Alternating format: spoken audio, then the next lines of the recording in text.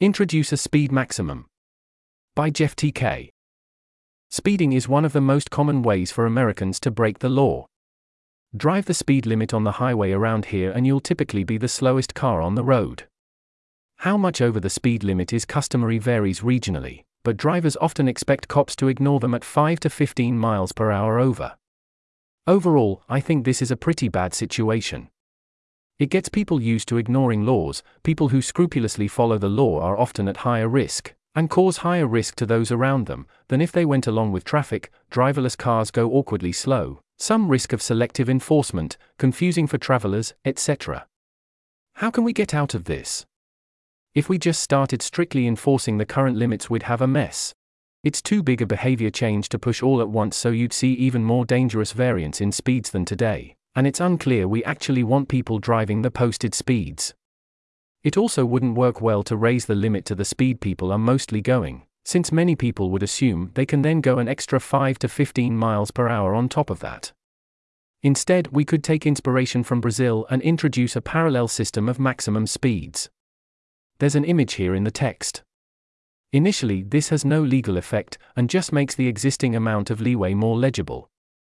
On a 55 miles per hour road where people normally drive 60 to 65 and the police don't start ticketing until you're more than 10 miles per hour over, the signs would say both speed limit 55 and max 65. These would be rolled out gradually, in consultation with traffic engineers and the people responsible for enforcement. As they roll out, you adjust enforcement to match. Put up speed cameras set to the maximum in many places, and in other places have police enforce the max strictly after each sign is put up.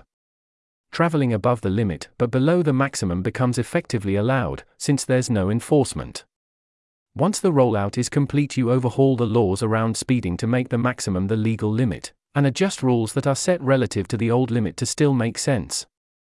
For example, if you previously gave only low fines for going 58 in a 55 zone, and in practice never issued them, while you gave high fines for going 68, you would still want the higher fine for going 68 in a max 65 zone. The goal is to bring the law in line with behavior, but otherwise keep the status quo. At this point, you could consider removing the older lower speed limit signs, but I think it's probably worth keeping them as advice about what speed to travel.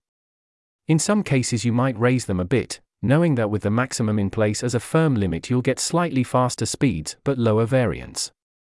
I think there's a path here that brings the law back in line with driver and enforcement behavior, while otherwise essentially maintaining the status quo. It does require new signs and some policy tweaks, but seems on balance pretty positive to me. This article was narrated by Type 3 Audio for Less Wrong. It was first published on January 11, 2024. To report an issue or give feedback on this narration, go to t3a.is.